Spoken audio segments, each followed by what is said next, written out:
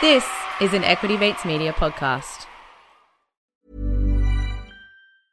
Many of us have those stubborn pounds that seem impossible to lose, no matter how good we eat or how hard we work out. My solution is PlushCare. PlushCare is a leading telehealth provider with doctors who are there for you day and night to partner with you in your weight loss journey. They can prescribe FDA-approved weight loss medications like Wegovy and Zepbound for those who qualify. Plus, they accept most insurance plans. To get started, visit plushcare.com/weightloss. That's plushcare.com/weightloss.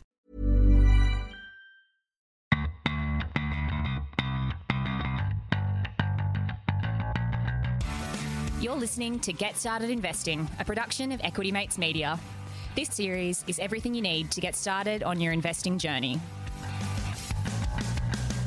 You don't need a lot of brains in this business. Investing in yourself is the best thing you can do. Anything that improves your own Now time. you can get rich very young just by having an idea. I mean, I can buy anything I want, basically, but I can't buy time. Welcome to Get Started Investing. In this podcast, we cover all the basics that you need to start your investing journey. We unpack all the jargon and the confusing bits, hear your stories, with the goal of making investing less intimidating. And we want to have a good time along the way. So to do this, my name is Bryce, and as always, I'm joined by my equity mate, Ren. How are you? I'm very good, Bryce. Very excited for this episode. I'm pumped that we've got this Get Started Investing podcast back up and running. Yes. I feel like this whole podcast is going to be great, but I feel like these episodes that we're going to introduce today, that I'm going to be deliberately vague so I won't steal your thunder, I feel like these episodes are going to be the real jewel in the crown. Absolutely. These episodes, as we said a couple of weeks ago, we want to be involving the community members a lot more in the Equity Mates, suite of podcasts, and we're going to be kicking it off today with a bit of an interview, I guess, or an open conversation with one of our community members, or community investor, I should say. Her name is Candice. We have Candice on the line. Candice, welcome to Get Started Investing. Hi, thanks for having me, guys. I'm also super excited to be on the podcast. As excited as Ren? Maybe even more. Oh, wow. Wow. Wow. Jeez, Wow. I'm going to have to up my excitement levels. But what we're trying to do with these episodes, and Candice, thank you for agreeing to be first, is we speak to a lot of experts on the Equity Mates podcast feed, but there's heaps of equity mates out there at different stages in their investing journey. We're all learning together. We're all, facing similar challenges and, trying to learn similar skills. So on these episodes, we're going to talk to members of the Equity Mates community and hear about their investing journeys, some of the challenges they're facing, some of the challenges they've overcome, some of the things they've learnt, because investing is much better when it's shared. Absolutely. So if you do want to follow in Candice's footsteps and join us on the show to share your journey with the rest of the community, head to equitymates.com/contact and you can fill out the form there and we will be in touch. But enough of that. Let's get stuck in, Candice. How do you feel? Ready? Sounds great. Yeah, I'm ready. Yeah. Nice. So we're going to start with a bit of a true or false to do with some of the myths that we often hear a lot of people sort of say before they start their investing journey. And we'd like to get your view on whether the statement that we put forward is applicable to you, true or false, and perhaps elaborate if it's something that you want to touch on. Sorry, I'm just laughing at you explaining the concept of true or false. True. Let's kick it off. So, Candice, your very first investment has been your most successful. True or false? I say false to that, but true in a different sense. So false because not in terms of, per annum percentage gains, but maybe true because, it's the first one that got me started and I wouldn't have made those better investments if I hadn't have made that first one. So that's deep. Hold it very deep. I like that, Candice. That makes me think about my Slater and Gordon investment in a whole different light. Yeah, there you go. So second statement or second question, true or false, you had a strategy in place before you started investing. Very false. I just kind of thought, want to make more money than I am in a high interest savings account. So that was my whole strategy at the time. Yeah. That's not a bad starting point for a it's strategy. A strategy nonetheless. Yeah, in 2021, that's a very relevant strategy. Absolutely. If you still have your money in a bank account, think again. True or false, you have stayed with the same broker since day one? True, because I still use that broker, but I also have extras now as well. So I started off with micro investing Raise broker, and then I moved on to a different micro investing and use CommSec as well. So got a bit of a plethora going. Nice. Don't have to be loyal to one. That is Nice. correct. That's, yes. that's definitely something that we believe here at Equity Mates. So last question of this true or false game. True or false, is investing as hard as you thought it would be before you started? False. It's way easier than I thought when I started. Actually, kind of even boringly easy. I Jeez. see you guys with your core investment strategy, like the ETFs. Yeah. It's pretty straightforward, basic. You don't really need that much knowledge, and then you add on individual stocks and little bits and pieces here to make it interesting. But really, the core of it's basic as. Nice. Basic I like as. that. Maybe that should be the tagline for this series. Investing is basic as. So let's start with a bit about yourself, Candice. Can you let the community know who you are, perhaps what you do for a living, and then how long have you been investing for? When did you start your journey? Sure. I'm Candice. I just exited my 20s about 3 weeks ago, so I'm 30 now.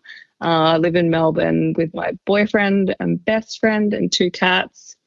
My hobbies are like gardening, and when I'm allowed to, international traveling. For a job, I'm a corrosion management engineer. So basically I just stop infrastructure from rusting away. Okay. And what was the last part of that? How long have I been investing?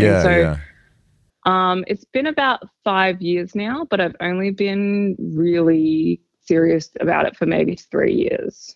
Nice. And we're in the true or false game. You said your strategy at the start was just to find a way to beat an interest rate in a savings account. In the 5 years since you started investing, have you developed any investing goals? Yeah, so still want to beat the high interest. That's a good one. So that's still there. And then, once I started seeing the gains that you could make, I kind of changed the goal to wanting to build up a house deposit in 5 to 10 years. But then I thought it's taking too long, even 5 to 10 years for just the deposit. That's a bit depressing. So I started kind of doing some calculations on how much money I could make in, 10, 15, 20 years. And that's when I kind of realized that, in 15 years, if I didn't buy a house and sink all that equity into a property, I could save enough money where I could live off the dividends or passive income from my investments. So that's when I kind of discovered FIRE, which is Financial Independence Retire Early. And that's a really big main goal of mine for investing now.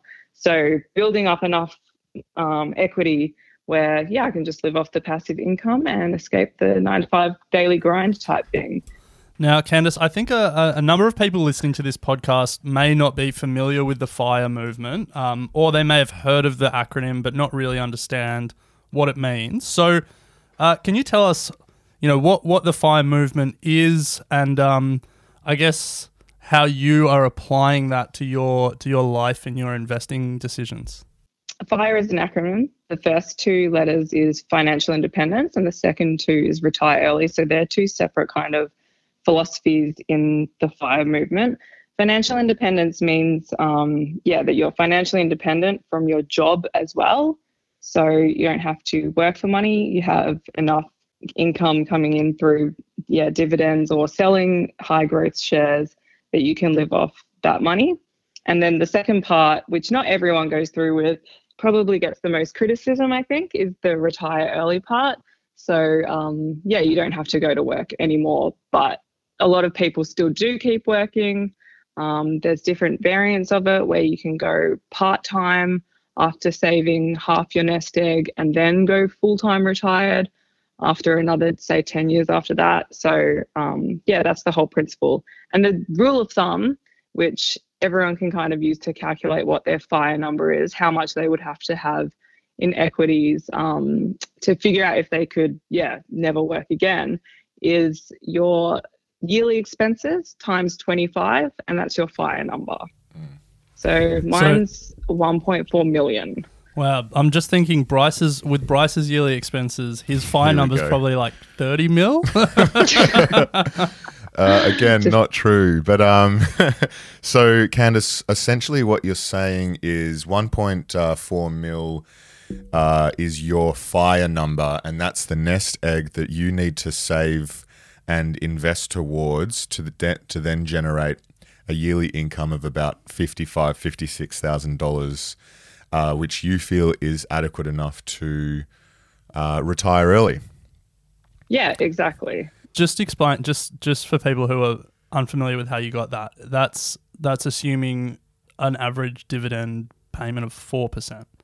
So it assumes average dividend of 7%, or that you're going to sell some stocks and get an income of 7%. But then it also assumes that there's going to be a 3% inflation. So the real gains that you're going to have each year is 4%.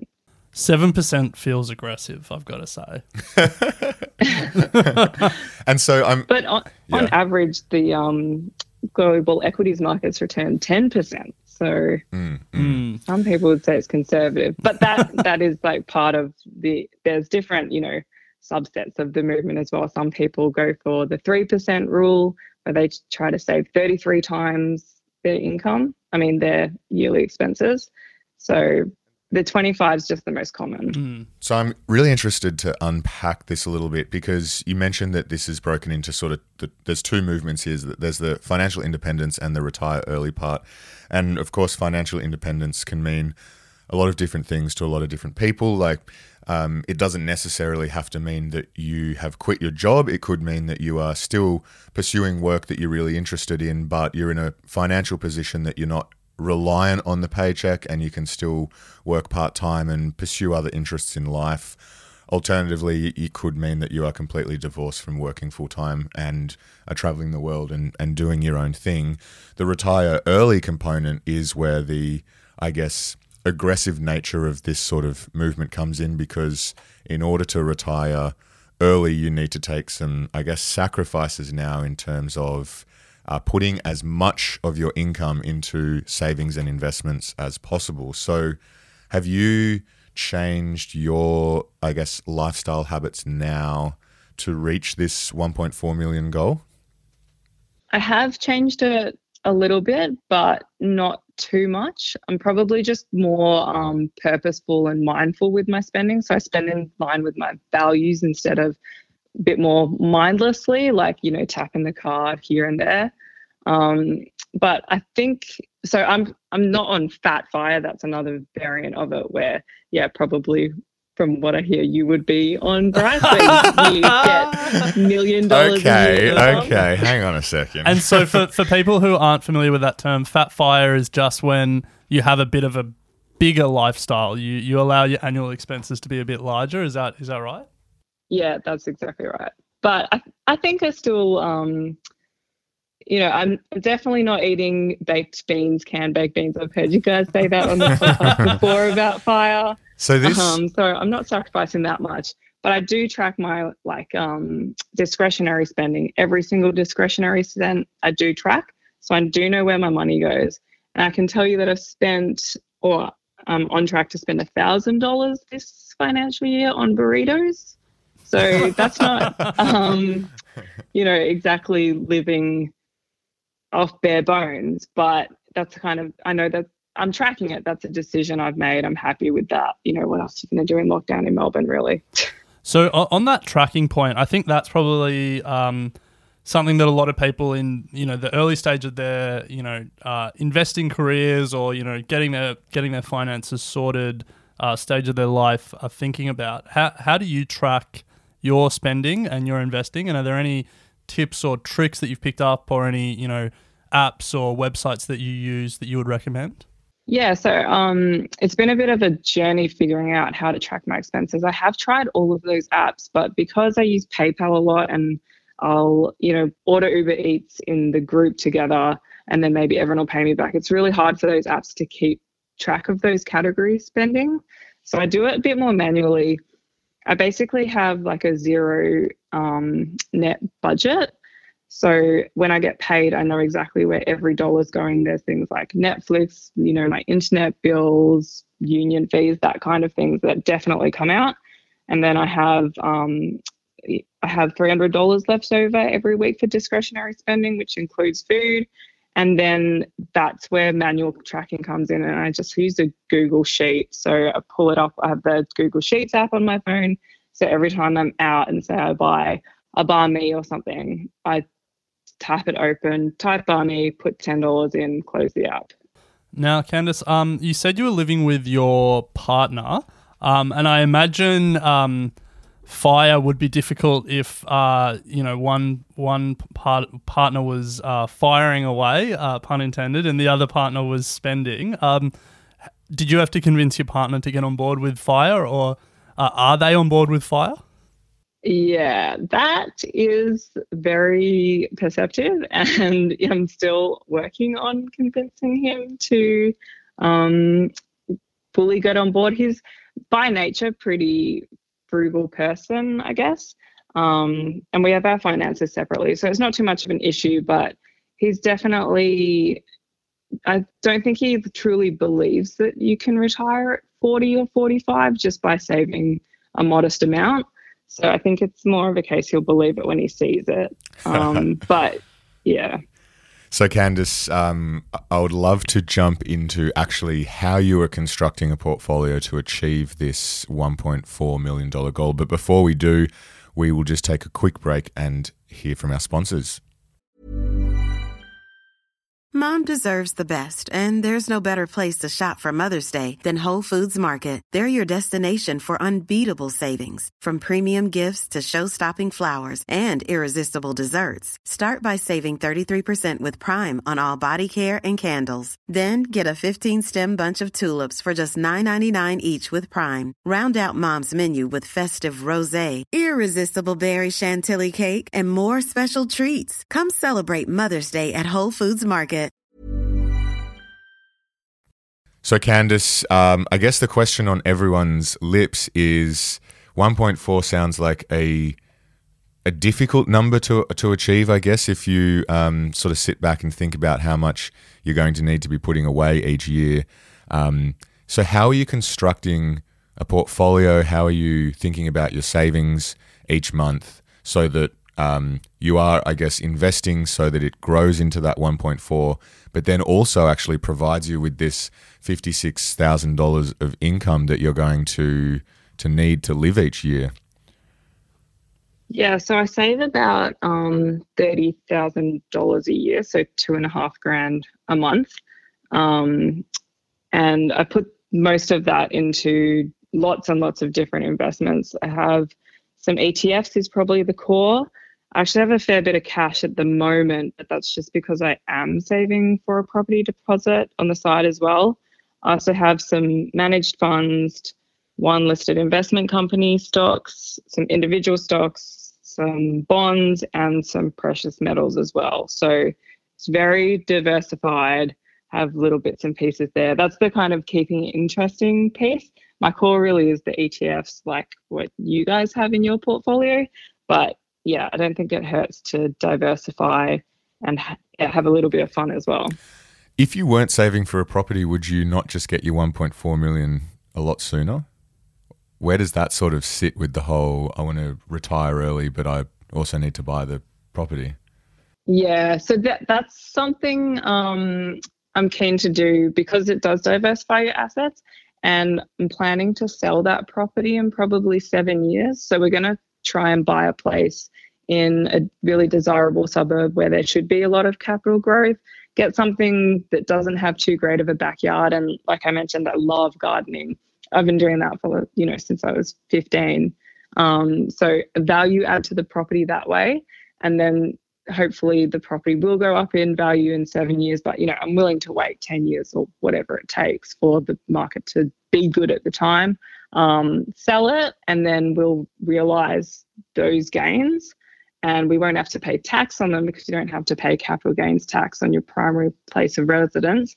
And then we might go back to renting, or if we do find that we did make a lot of money and we're in a really good financial position, we might buy another place, a smaller place. We'll see how we go. But yeah, it's kind of a money-making exercise as well.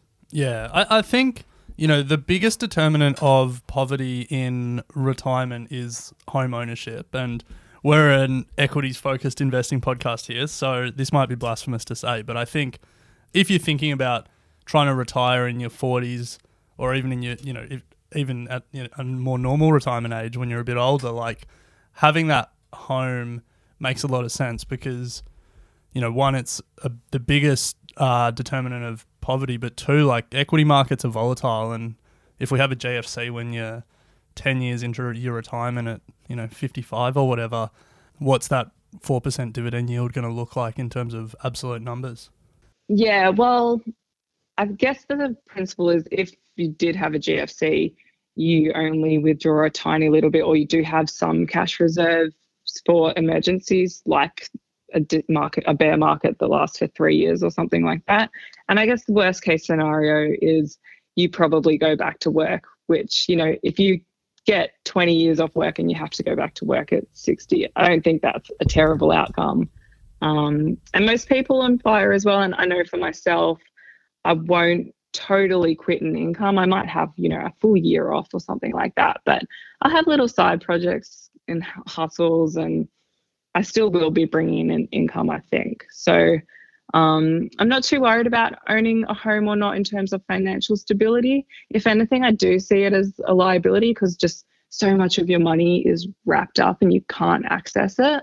But it's just such a lovely luxury to have, I think, especially because I love gardening, having that land and stuff like that. It's a real basic human desire to own your own little plot of land. You should just buy a block of land. And no, I was going to say if you need income in your retirement and you love gardening but you don't own a house, you should just offer to garden for other people. Yeah, I would consider that. Actually, I've been, I do feel sorry for my poor partner, Nick. I'm always trying to, convince him to save more money, retire early. And the latest thing I've been thinking of is, to buy a block of land, couple of acres or something. And I've seen these kit homes where you just buy the steel structure and their selling pitches. It's if you can follow 25 easy steps and follow instructions on a phone, you can build the kit house yourself. And it's like 50 grand. So it's like, sound amazing? It's like an IKEA house. Exactly. Yeah. All you need Never is an Allen mind key. Every time I do put IKEA furniture together, the drawers end up backwards and stuff like that. But yeah. So I just want to put a bit of a wrapping on the FIRE conversation so we can close out with a few more broader questions. There's probably a number of people listening who are thinking that saving $2,500 a month is a bit out of the realms of possibility for them, and that's obviously because they're either not pursuing the FIRE sort of movement as aggressively as you might be, Candice. But I think in principle what the FIRE movement tries to achieve is really putting money away at regular sort of intervals and just consistently investing that to create a portfolio that is going to be able to provide for you later on down the track. And I mean, in its essence, that is exactly what Alec and I are trying to do. Whilst we're not doing it as aggressively as the FIRE movement might suggest, we are certainly still applying very similar principles. So, for the community listening, don't necessarily feel like you need to be saving towards that $1.4 million target within 15 years. It might take you a lot longer, but I think, as I said, in principle, there are elements of the FIRE movement that I think are very good. Yeah. And I mean, you said people may not be able to save $2,500 a month because they're not pursuing it as aggressively. It may also just be that they're not getting paid enough. Of course, yeah. And if that's the case, I think a lot of the principles that they talk about in just investing generally or the FIRE movement can still be applied, whether you can save $2,500 a month or $2.50 a month. And the idea is that if you learn these principles when you're young, we started learning about investing when we were in uni, and all of your budget was dedicated to ANU bar on a Thursday afternoon. That is true. The principles don't change. Like getting your finances, getting those financial skills and that saving habit, knowing where ingrained, your money's going, will make it a lot easier as you start to earn more money. Yeah. I did have one other thing to say about FIRE, if that's Sure. okay. Just like a bit of a pitch to you guys, I guess, and the community. You're not going to swing me, Candice. All right. Shark Tank style pitch us. All right. I reckon I can do this. So obviously on the incredibly aggressive path. It's a real passion for me. But if you think about the retirement age for us, it's going to be 70 years old, okay? So I want to retire at 45, but even if you want to retire at 60, you need to be on the path to FIRE because that's 10 years earlier than what would be normal. So, and the other thing is you don't need to save $2,500. I've done a budget for one of my friends and worked out her FIRE number. So she can save $150 a week and still reach FIRE by 55. She's the same age as me because of the power of compound interest. So once you start to get up in those higher levels, it doesn't matter how much you save. It's more about the compound interest. So what do you think of that pitch? Convincing? Do you want to work through your 70s? I don't disagree with anything you're saying there at all. And I think, look, really, if you're investing when you're young, you're in some ways giving yourself the flexibility that the FIRE movement is chasing, because hopefully you'll have a decent, nest egg or decent investment portfolio by the time you're hitting that, 50 years old, 60 years old. For me, I just don't feel like I'm ever gonna want to stop working. I come from a long line of workaholics in my family, so I don't know. I think the FIRE movement, I appreciate the principles, but I'm not going to start my FIRE blog just yet. Yeah, fair enough. So 3 questions to close it out. What is the biggest myth that you found about investing? That you need to know a lot and have your finger on the pulse all the time, that you need to know what markets are doing, that, this one individual company is better than the other, and listen to all the CommSec updates every day, that maybe, you have to have an app in your phone, that you even need to know the stock prices of certain companies. You don't need to know any of that. You just need to know basically about ETFs, really, or managed funds. Yeah. So, what was the best resource you used or you found to help you start your investing journey? So my first investment was the micro-investing app Raise. And after I I found that just by Googling things like alternatives to high interest savings account and what's the minimum amount you can invest, those kind of things. And when I found that and signed up to that, they started sending me newsletters, which were really good. They would explain in really simple dot points why the economy was going up, and then why the money in my account was going up or down. And then started suggesting different articles to read. And I'd read those articles. They would always suggest different resources as well. I got onto Spaceship, which is another micro-investing app. So when I say micro-investing, it's like, you can put in as little as $5 and there's no brokerage fees or anything like that. So signed up to that, and then they have really, really great articles and a blog. That's actually how I got onto you guys. They suggested this podcast.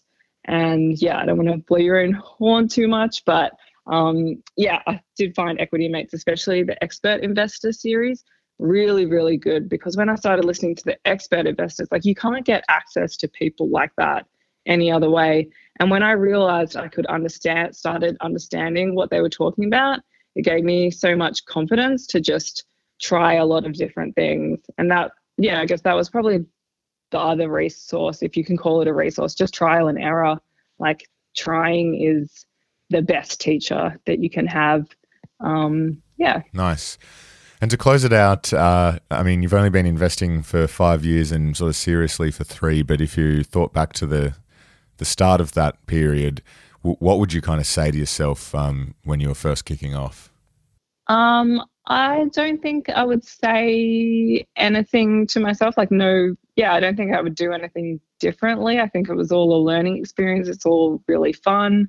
I'm pretty happy with the journey I took. So nice. I just go back and say, keep going. Don't be afraid to get started. And awesome. I think it was all fun.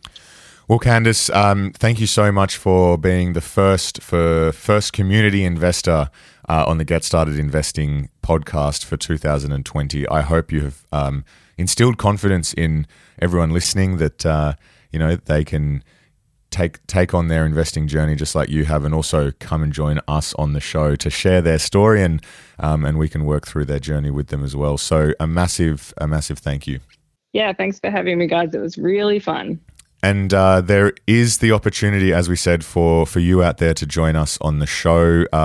Get Started Investing is all about helping beginner investors break down barriers, and the best way to work out what those big hurdles are is to hear directly from you, the beginner investor. So make sure you head to equitymates.com/contact, leave your details or a voice message, and we can get in touch about being on the show. So we do really want to hear from you. Don't be shy. Hopefully Candice has made it sound super easy. We don't bite. So looking forward to hearing from you. And Ren, until then, we'll chat next week. Sounds good.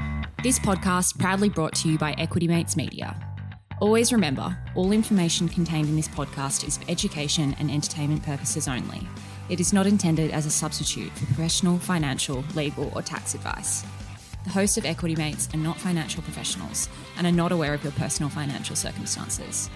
Before making any financial decisions, you should read the product disclosure statement and, if necessary, consult a licensed financial professional. For more information, head to our disclaimer page, where you can find resources to search for a registered financial professional near you.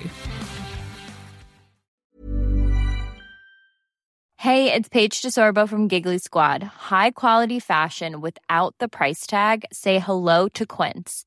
I'm snagging high-end essentials like cozy cashmere sweaters, sleek leather jackets, fine jewelry, and so much more. With Quince being 50 to 80% less than similar brands. And they partner with factories that prioritize safe, ethical, and responsible manufacturing. I love that. Luxury quality within reach. Go to quince.com/style to get free shipping and 365-day returns on your next order. Quince.com/style. You know how to book flights and hotels. All you're missing is a tool to plan the travel experiences you'll have once you arrive. That's why you need Viator. Book guided tours, excursions, and more in one place. There are over 300,000 travel experiences to choose from, so you can find something for everyone. And Viator offers free cancellation and 24/7 customer support for worry-free travel. Download the Viator app now and use code Viator10 for 10% off your first booking in the app. Find travel experiences for you. Do more with Viator.